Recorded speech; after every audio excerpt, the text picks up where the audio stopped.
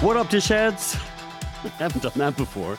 Well, anyway, hello, welcome to the Dishcast. It's me again, from Provincetown again, and I'm going to talk a little bit about why, because I have contractors coming at me from both ends. And right now, of course, as always happens, there's a delay in the flooring, which means I have to wait another week, which means I'm not going to be able to get back, I don't think, to Provincetown until till December, which is a mixed news. I mean, it's kind of nice being here when it's all very, very quiet, and it's beautiful. It is beautiful, a little lonely.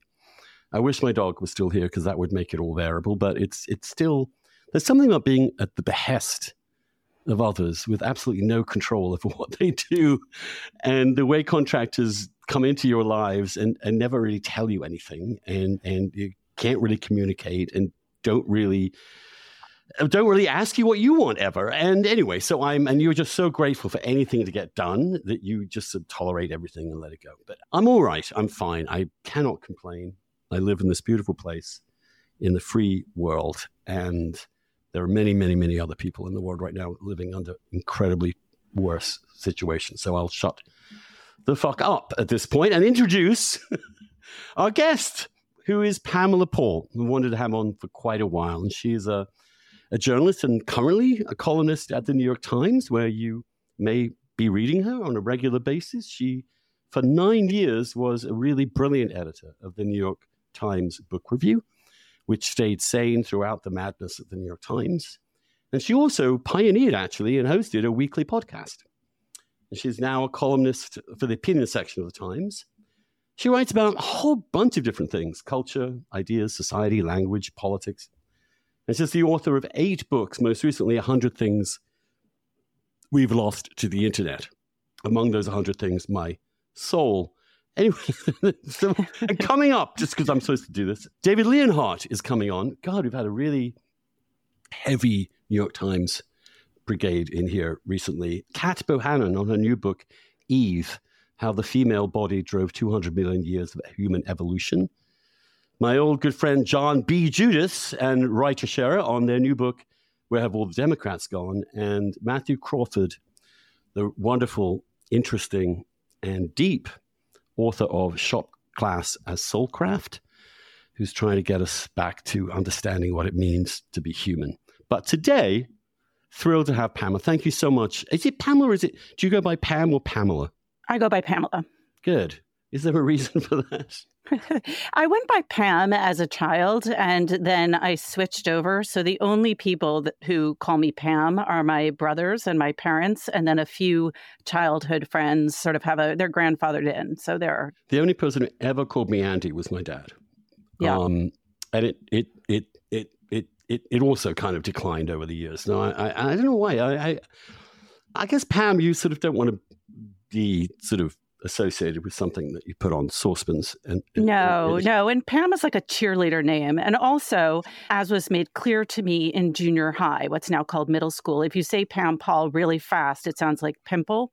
And so, but my dad called me Pammy, and he was the only one to do that. And anytime anyone else tries something like that, it feels incredibly awkward for all kinds of reasons. It's a sweet name, though, Pammy, for dad. Tell me, Pamela, though, since you mentioned your dad, tell me where you were born and where you grew up. So I am New York adjacent. I grew up on Long Island, and my parents divorced when I was quite young, 3 or 4. And the fact that they don't have a specific date, I feel like, is a very 70s thing. Like, we don't know how old you were. But they split up, and my dad moved into the city. So I spent weekends in the city and then went to school on Long Island. Huh. And what did your parents do? My mother was a copywriter in advertising. She essentially had the same trajectory, although it didn't go quite as far as Peggy on Mad Men. She became a copywriter in New York City that same year. And my father was one of your favorite kind of people, a construction contractor. Oh, well, now we're off to the races. Having a dad as a contractor, so you know this from the inside out then. So my experience is that they don't tell you anything. They don't really communicate very well. They show up. They don't apologize and they never explain. And their understanding of time and space seems to be on a different plane than every other normal person. Have I just had a bad experience? Well, I will say this. First of all, my dad was mostly a commercial contractor, although I made the mistake, which one should never make, of doing business with family. And he did work on my house in Harlem while I was living in the house with three small children. And that was not a wise move on my part. But, my brothers and I used to joke that he was just constantly on the phone with various subcontractors and with his supervisor.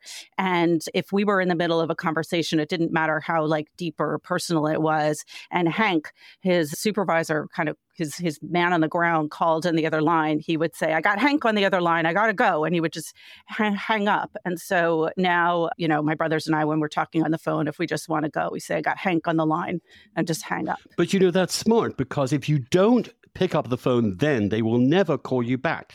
Right. You have to. The trick is never ever rely upon them to do anything. If they are there in front of you, seize the day and get shit done, because they really kind of don't want to do things or put up barriers to everything you possibly want to do. I think COVID made things a lot worse, like everywhere else. Lots of supply chains were screwed up, and so you have delays and this, that, and the other. And also, there aren't enough people to do it, which you'll probably hear from your future guest, Matthew Crawford. I mean, there just are not enough handymen. There are not enough, carpenters, plumbers, people who can actually make things happen with their hands. Yeah. Especially when you get out to places where I'm at, which is the very end of the world here, where people really do. It's a seller's market, as it were. I mean, the people can just dictate really how they do work, and you're lucky to get any at all. So what did you live with your mom in the week and visit your father on the weekends? Is that how it worked? Yeah, that's exactly right. And then we had a big mishmash of a family because both of them were in relationships and eventually married other people. I grew up with 7 brothers altogether, between stepbrothers and biological brothers. Any sisters? No. Well, I was that's the one girl. interesting.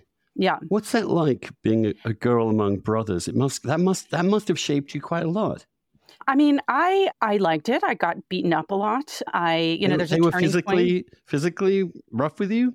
Yeah, I mean, we were all incredibly rough. But then, of course, there was a period where I could wrestle them to the ground. And then that rapidly switched at a certain age. And then I, didn't want to wrestle so much anymore. But no, it was fun. I wish I'd had a sister. I'd always wanted one. But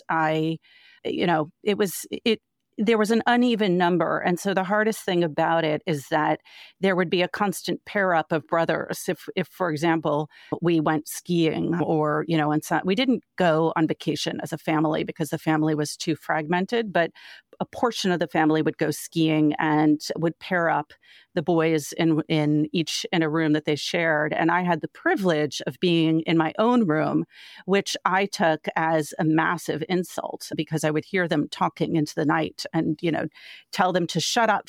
But then part of me was like, what are you guys saying? I can't hear, from my door next door. So I definitely felt a little bit left out. I was conscious of not being one of the boys. When did you think you might become a writer? Always. I always wrote. I kept very poor diaries, mostly when I was really upset about something. So if you would go back and read the diaries, they sounded like, an anxious, depressive, to someone you would never want to actually speak to. When I was a teenager, I did that too. And it just depressed the hell out of me. I found writing it made it worse because I just looked at this stuff and all I could see was my misery. I couldn't see past it.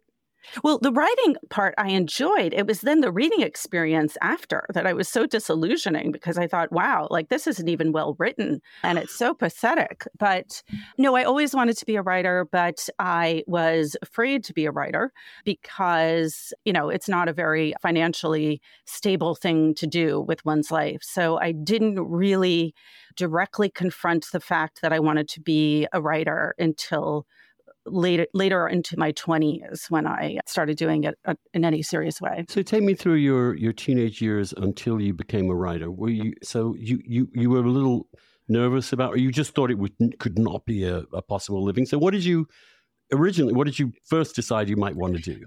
So when I went to college, I thought that I would either work in publishing or magazine publishing or book publishing, something immersed in words in that way. Or I would do what my mom did, which was be an advertising copywriter. And because she would come home and have these really fun assignments, like for Chiquita Banana, where she'd come up with these very punny things like, it's banana appeal. And, she would brainstorm like 20 things like that. And I thought, well, I could do that. And I had little forays where I thought, at a certain point, I really wanted to get a PhD in history, which is what I studied in college. And I went to speak to my advisor, and he said, where do you think you would end up if you studied history? And part of the reason he was so skeptical is that I wanted to study a very basic kind of history that was extremely unfashionable at the time, like political history, social history, history of the world wars and the interwar years. There was no ism attached to what I wanted to study and how I wanted to approach it. Essentially, I just wanted to learn more about that period, and I wasn't truly focused. And, I didn't embrace postmodernism or feminism or Marxism or some kind of exciting way of examining historical events. And he said, if you think that you're going to end up somewhere like Brown, let me dispel that illusion before you sink, tens of thousands of dollars into this, because you will end up not only at the University of, Kansas, but at a tiny little offshoot campus of the University of Kansas. So unless you want to be there, and it looks to me like you want to be in New York or somewhere like that, don't bother.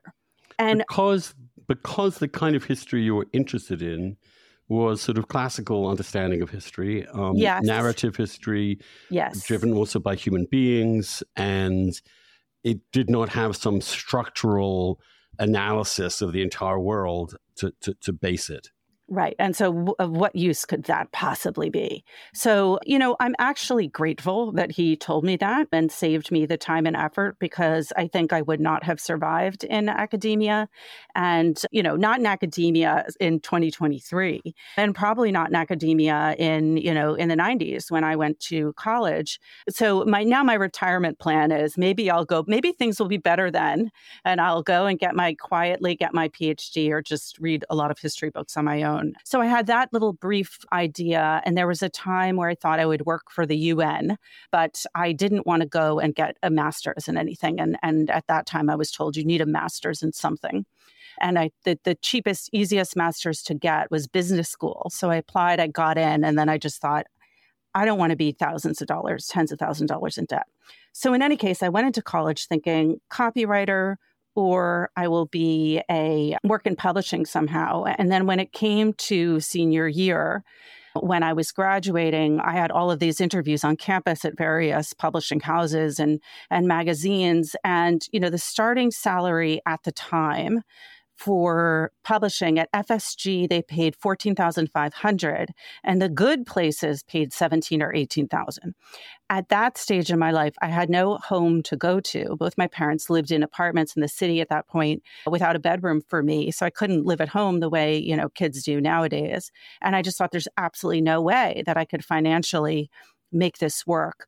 So I was looking at jobs in advertising and marketing. And I remember being in an interview with Quaker Oats, the big, food conglomerate. And I was interviewing for a marketing job. And I was saying, and it was like I saw myself like a bird's eye view, like from the ceiling.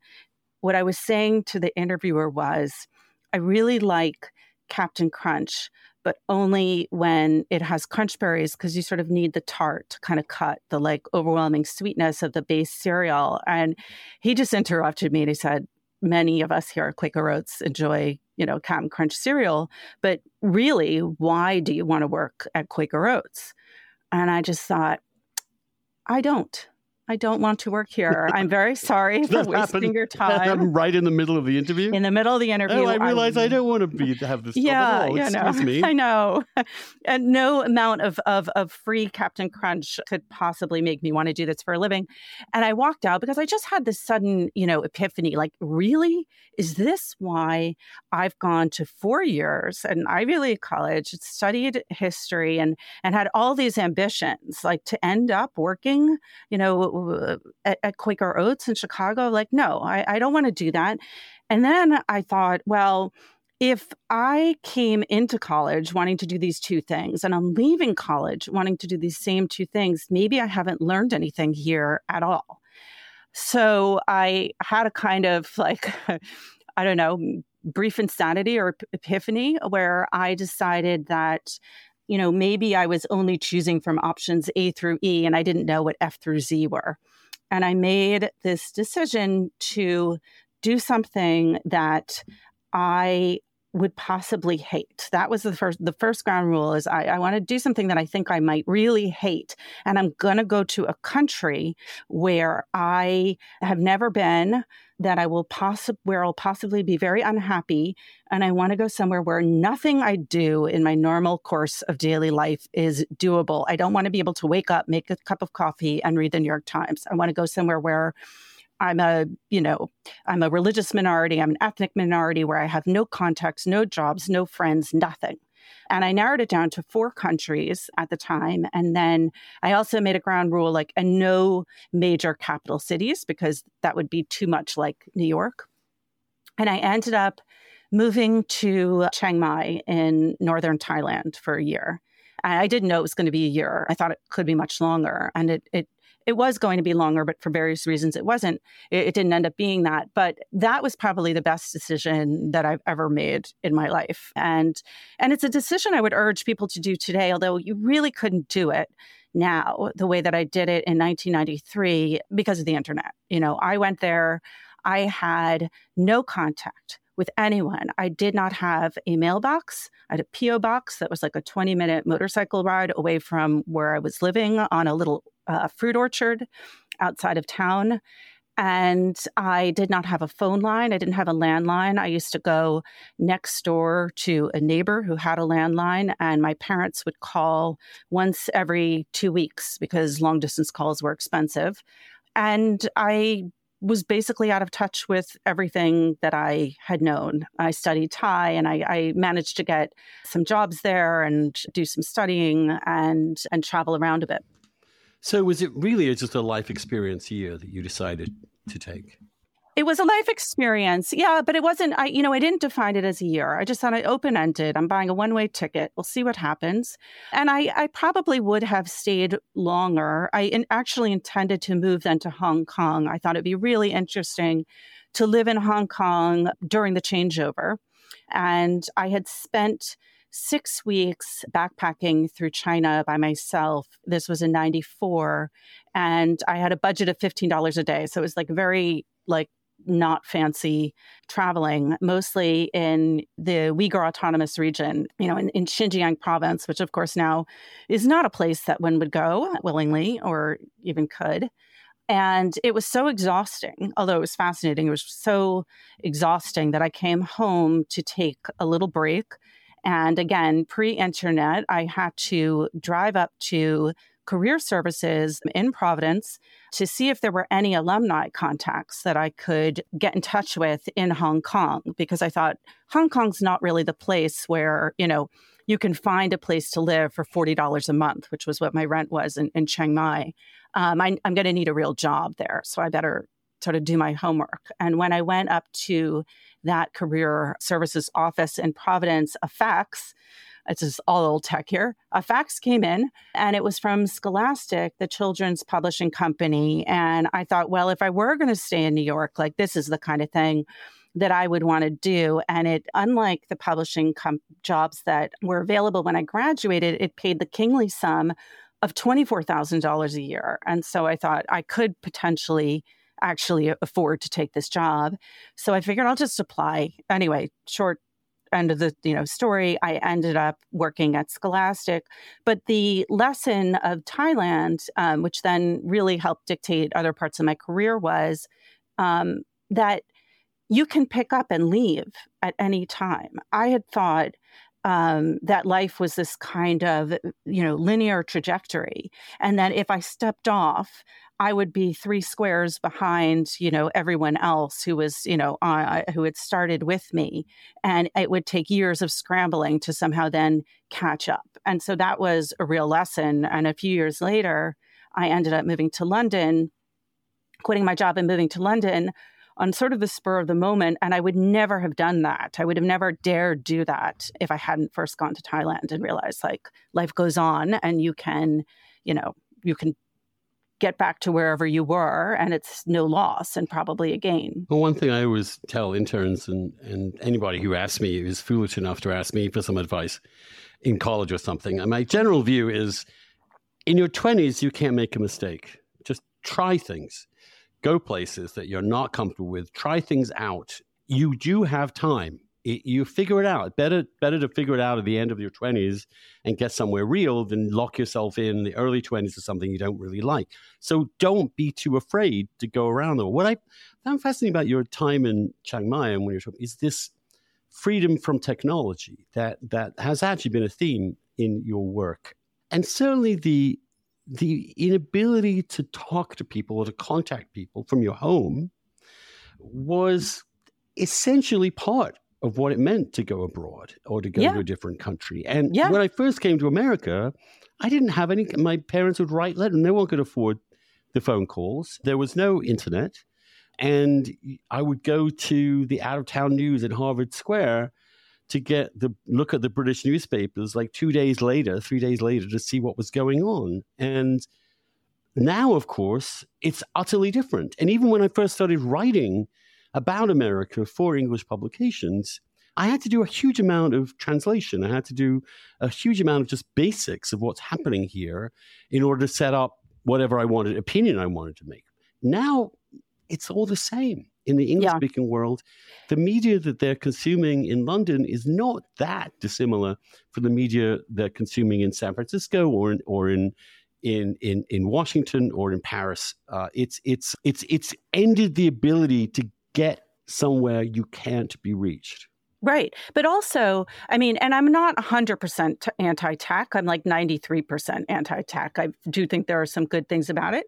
But there are things that we have lost that are irretrievable. And one of those, even if you don't bring your phone, right, it's just the internet is everywhere and you are accessible. And even if you don't bring the phone, right, you know that the phone could be there, or it's a very deliberate decision and it probably weighs on you and is in fact, often quite difficult to do. But when you're away from your phone, it's not just that nobody can reach you, but also you can't reach anyone. And you're forced to really reckon both with the world outside you. You interact so much more with strangers on buses, in towns. You don't have Google Translate. You have to figure out a way to communicate. I was traveling in China, for example, with a 5-year-old Lonely Planet that still had prices in FEC, the old currency that was just for foreigners. And it had a tiny little glossary, in the back. But I was in Xinjiang province where everything was in an Arabic script and nobody, people didn't all speak Mandarin there. And you just had to get by. You had to figure out how to engage with the outside world. And you really had no way of escaping it. And if you did escape the outside world, well, then it was all internal. So you were really thinking about things. And, people say to me now, like, that must have been hard. And I'm like, yes. And that's a large part why it was so good for me, because it was really hard. It was challenging. And how often do you really get challenged in that kind of way in the sort of lives that we lead right now? And also, without the phone, your eyes see things that they would not otherwise see. For me, one of the revelations in tech was the realization after about 10 years of blogging, really, and being there at the very beginning of it, was that I always had the assumption that what I was doing online was on top of what I did in my real life. What I didn't realize that it was actually instead of my real life. There are only so many hours you have in the day. Right. And if your attention is one place, it's not somewhere else. And so what also happens is that you lose a sense of place. You lose a sense of your near environment. So Right. I can go back to my hometown, for example, where I never had internet growing up. I still know my way around. I know the streets. I know a little turnaround in that corner, and they're still there to some extent. And I don't need any map of any kind. And I learned, as you do that, you notice certain things about where you live that become the basis for your future understanding. Yeah. I mean, one thing that I've done very deliberately, and it seems crazy to people, but I have never Googled anywhere that I lived in Thailand, not the restaurants I ate in, the cafes, not the street I lived on.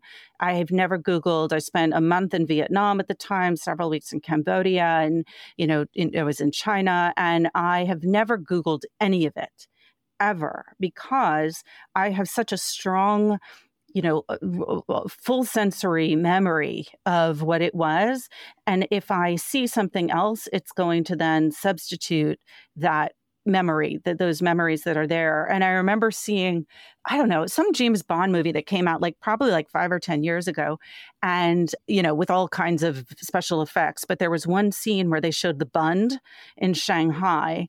And I thought, that's the fucking craziest thing I've seen in this entire movie. Because when I was at the Bund, there was one high-rise building in Shanghai. And it's just unrecognizable. Yeah. So you actually get a real sense of also how things change. Yes.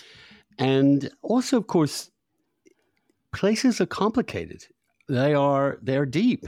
They contain all sorts of social relations and dynamics and rituals and practices that if you are not really with your eyes peeled, you'll miss it altogether. You will not see the world that you're in. And in some ways, I realize it's somehow more risky now, more dangerous to leave that phone behind than to have it with you, I think. Yeah. I mean, and I think too, you're someone who lives in a country that isn't the country of your birth. I really think that many Americans would strongly benefit from living somewhere else to have that perspective, and ideally at least one other place, because if you do just two, then it's always a kind of binary, well, this is that way and this is the other, and you don't even think about a third possible way. But you can't fully absorb what that experience is like if you are constantly in touch with your old, your sort of former place of residence. It kind of requires that total immersive experience to really get that. But it's always there at the back of your mind that this is not what you were used to, that this is different. Yeah. And sometimes I sort of think, obviously, I remember I got into this horrible TV spat with Jon Stewart, and one of the things that he said was that I didn't understand racism in America because I didn't grow up here. I didn't know. And I totally take that point that there are some things that, especially when you're talking about something like that, which is a kind of dark family secret that is not instantly accessible to outsiders, you can miss things.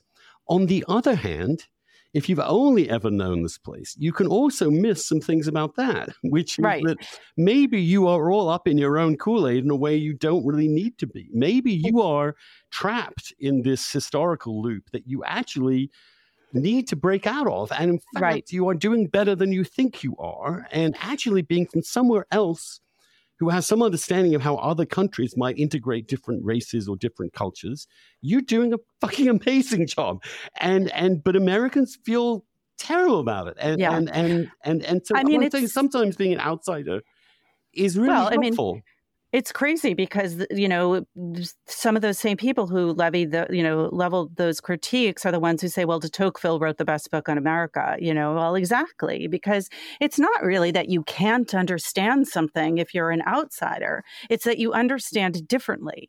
And everything, any point of view is just as blinkered as it is informed by whatever one's own way of looking at things is. And that goes for any political issue. It goes for literature. It goes for travel. It goes for, why do we read travel literature? Of course, many people don't anymore, but the whole reason to read it is that you're getting a perspective that's coming from the outside and is seeing things a little bit differently than the people who've lived there all their lives. What has tech done to writing, to books? How has it affected the life of letters? I mean, you're in a position to sort of really see that. And what has been your experience let's talk about 25 years, because it's roughly 25 years that we've been dealing with this, although the last 15 have probably been more intense. But what's your impressions as to how it has affected writing and the writing of books? Well, okay, I'm going to say something jolly about technology, which I think as a writer, just the basics. I mean, you've worked with a typewriter, you've worked probably longhand, or even with like a really early, I had like a Brother word processor in college where you could see like a tiny little line of script on a teeny weeny screen. And so as a writer, the tools are fantastic. I mean, that's inarguable. And I know some people, Bob Carer, of course, is the most, notable person who says, well, writing things slowly, it forces you to think and slow things down. I don't know. For me, I find how slow and unpracticed I am with a basic thing like handwriting at this point, which is, a fallout of technology, is very frustrating as a writer. I love the fact that having taken typing in high school, I can touch type and I can move things. And I actually think like that all is to the good. If you're talking about technology in terms of its impact on the publishing industry, its impact on the business of journalism, its impact with regard specifically to social media, I think like there, the picture is much more complicated. I think that we in all of those fields, I think in publishing and journalism, I think that we tend to mistake what happens on social media as some kind of indicator of reality, when really it's like, let's take many of the craziest people who we would avoid if we saw them walking down the street, give them a megaphone and allow them to dictate the sort of discourse and that's social media. And no matter how many times people say, in these organizations, like Twitter isn't real life. We know that Twitter isn't the real world. Like part of them still doesn't fully accept that. Well, if you live in it, whether you like it or not, it's your real world. Right. I mean, that's the thing. It becomes real. It creates an atmosphere. I agree with you. I think that the word processing is for a writer to go over and just move a paragraph around to write a horrible sentence and just zip it out as soon as you write it. These were huge advances. I actually found writing and rewriting obviously much easier in a word processor because the rewrite was so much simpler. You weren't scribbling on top of things you'd already scribbled down and put in a little. It was a complicated mess when you went over your first draft in the past. But so I do think that's true. But obviously for me, the big impact has been the shortening of your average attention span in terms of the written word, in as much as what tech did was really make it much more familiar to people to read things in very short bursts. Yes. And they would then become addicted in many ways. We would then become addicted in many ways to that. Those other poor people those other poor miserable people with who don't have inferior minds. Yeah. No, we're all subject to this. And so the ability to really read a long novel or to read a serious nonfiction book and take your time with it in a way, and you've just developed this fidget. There's something that you can't. Even now, when I'm reading like a book, I will find after a chapter, I will check my phone. Yeah. Well, I mean, several things, and I've obviously written a lot about this, especially with How to Raise a Reader. But you have to think like if we adults who came of age and had decades of being off, not having phones, are having this much trouble paying attention to a long narrative, even though our brains were wired in a pre-internet era, like what is this doing to kids? And people say like, oh, kids can't read. What is shocking to me is I've been going to some universities recently, and professors have essentially like all but stopped assigning books. And if they do, they assign them with the knowledge that very few people will actually read them. And that is, and at top universities, and that's incredibly depressing. So what are they assigning instead? I mean, it depends on obviously the age, but in high schools, they're often assigning, really short, really easy books, which is like what kids should ostensibly be reading on their own free time, things that aren't necessarily as challenging, and a lot of excerpts. And, there was a piece recently in the New Yorker, now not so recently, but I wrote a column after it about the decline of English and the humanities in college in America, although I think it's happening elsewhere as well, which is really upsetting and depressing to me. And I can see it because at Brown, for example, where I went, history and English were the most popular majors when I was there. And now computer science, which wasn't even offered, is the most popular major. But I think the problem starts earlier than that because of changes in the curriculum in the US to emphasize nonfiction and also this kind of like deep textual analysis of reading, this close reading that essentially all but destroys any joy or pleasure from the process of reading. And if you're going to do that with kids who already don't read, then what you give them are excerpts or poems, unfortunately, not even, in my opinion, good poems, but it is essentially taught in a way that I think destroys any appreciation or love of literature. But the humanities, as we've understood them, or as our generation understood them, as we are essentially in the process of being abolished because for ideological reasons, because the whole concept of a human, which is a universal concept in which anybody can understand any other human and that they communicate in writing, and you can reach across eons of time, you can reach across continents of distance, and there is still this thing, this story, this argument, this way of expressing yourself that can be understood by any other human being. That is under such massive assault from ideological positions, especially obviously the left, which denies at this point any kind of universalism of that kind, which has moved towards standpoint epistemology, which believe that cultures cannot communicate between themselves, that actually focuses less on narrative and the individual writer and a point of view than on structural factors such as economics, society, or the other constructs that they've developed in post-war, postmodern critical theory. Yeah. If I had been forced to read literature like that, I would have hated it. Yeah, I would have. It would have just killed if I'd been forced. And I did history at Oxford, and mercifully at that point we were not yet captured. So I would actually be able to read really interesting narrative history, and understand it. And I mean, it wasn't the only thing we'd read because there would be other ways of approaching certain periods in history, and original sources. This has been perceived. What makes me concerned is that it really will lead to, and we're only beginning to see this in its full, the end of reading as a pastime, the end of writing as a way of actually communicating one person's view of the world to another.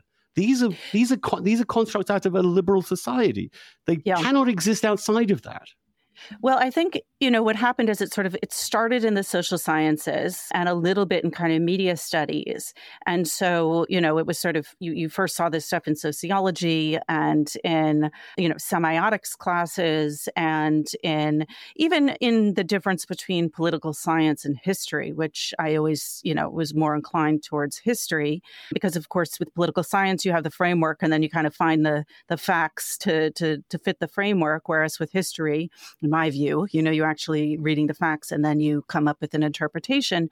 And then it went through the humanities and then now is going to the sciences, which is also, I don't know what's more terrifying. But when I was in college, I remember that at that time, it wasn't so overtly about kind of standpoint theory, and although it was getting there, but what it was the threat to me was about criticizing various things before you actually had read the thing itself. And that's why I never took a class with some kind of ist or ism in the class description or title, because I thought, well, if you're going to criticize English literature, then you should actually read it first. And so the first semester I was there, I took English literature survey, which is now not even authored anymore. And I think it's probably not offered because, in part, there are several reasons, but one is that kind of,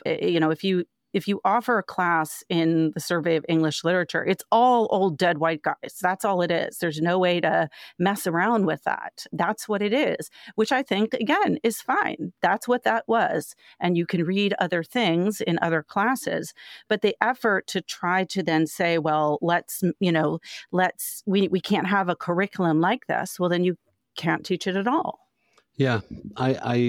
For me, one of the classic examples was Reed College, which had this amazing Humanities 101 course, it was a hippy-dippy college. Everyone does drugs.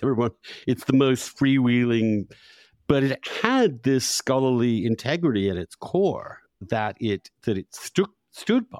And many of its alumni absolutely so thrilled to have gone through it and feel like they've really understood the world better through it. It's being destroyed because of all those things, because somehow the whiteness of an author is the most important element to them, or the sex of the author is the most important element to it. What they're actually doing seems irrelevant in a way. Right. Because of course it is from their point of view. Of course it is. If everything is just structure and systems and everything is oppression, then all that we have to do is note which is oppressing and which is not.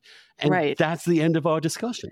Right. And then also, two things. One is, and then the oppressed are the good and the oppressor is the bad, which of course, just because you're oppressed doesn't make you good. But I wonder if what's happened these last few weeks in Israel, Palestine, and when you've witnessed the response, the instinctive, immediate response. It wasn't so much now. It was, for me, what was shocking was that there was absolutely no template for students at the highest universities in this country to understand what had happened with the Hamas attack on civilians in southern Israel, outside of the fact that the oppressors were being beaten and the oppressed were standing up, and therefore we know which side we're on.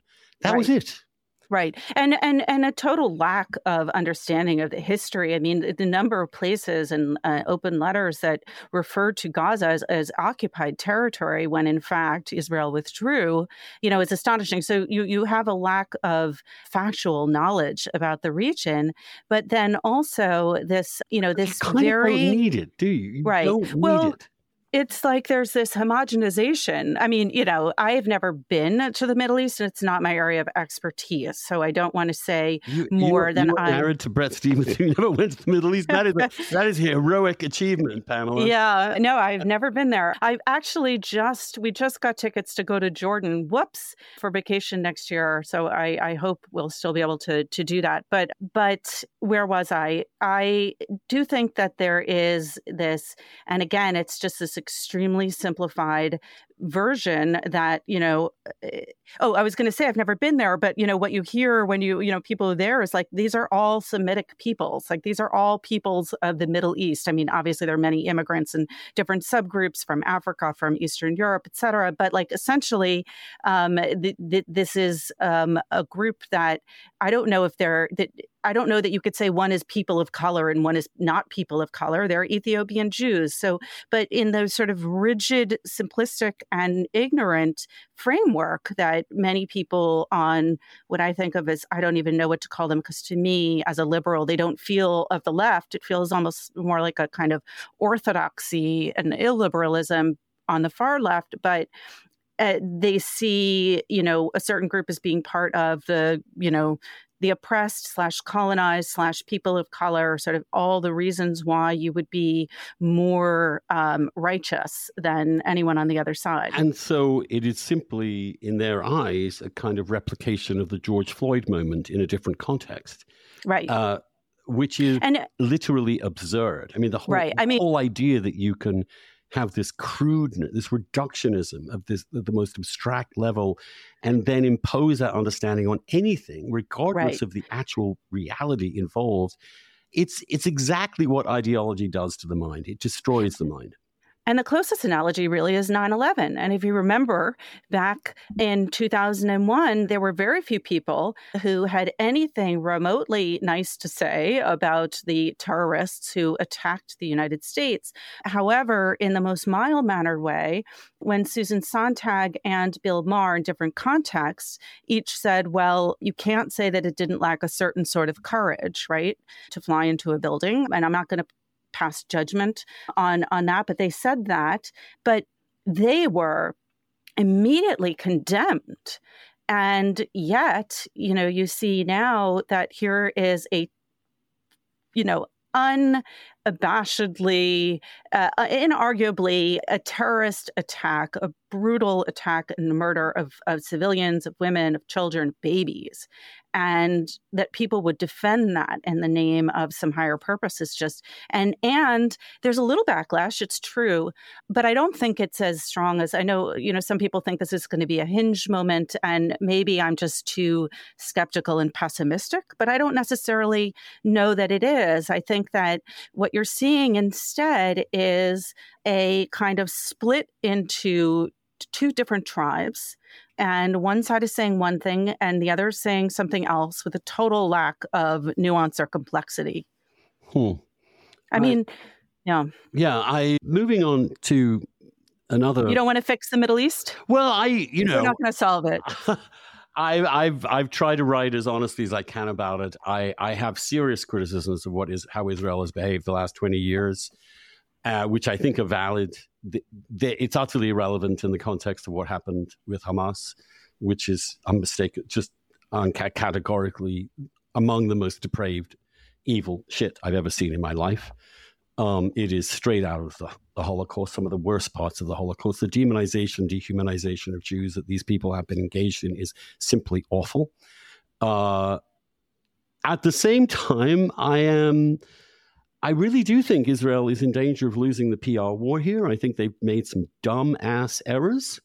I don't think you want to have your defense minister talking about the other side as animals. I don't think that the forces within the Israeli government that really are dead on part of the settle movement and who really are, I think, inspired by an incredible amount of racism and disdain and hatred of Arabs have far too much power in this coalition, and I think they're going to maybe do things that they are going to regret. And I think they're in a moment emotionally, which I completely understand, because this has triggered something seriously deep in their psyche. And I wish I could say how much I understand this. I don't fully understand it, but I can definitely stand in awe and reverence at that. But in signing off of the Middle East, no, you were going to say, but killing thousands and thousands of civilians in what might be an absolutely futile attempt to get rid of Hamas and have no plan to govern the place afterwards.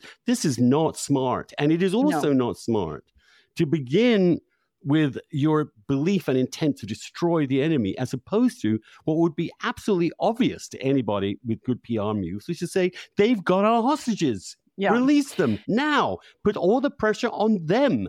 Instead, the Israelis have taken the pressure off them by engaging in what seems to me premature and maybe over the top. But look.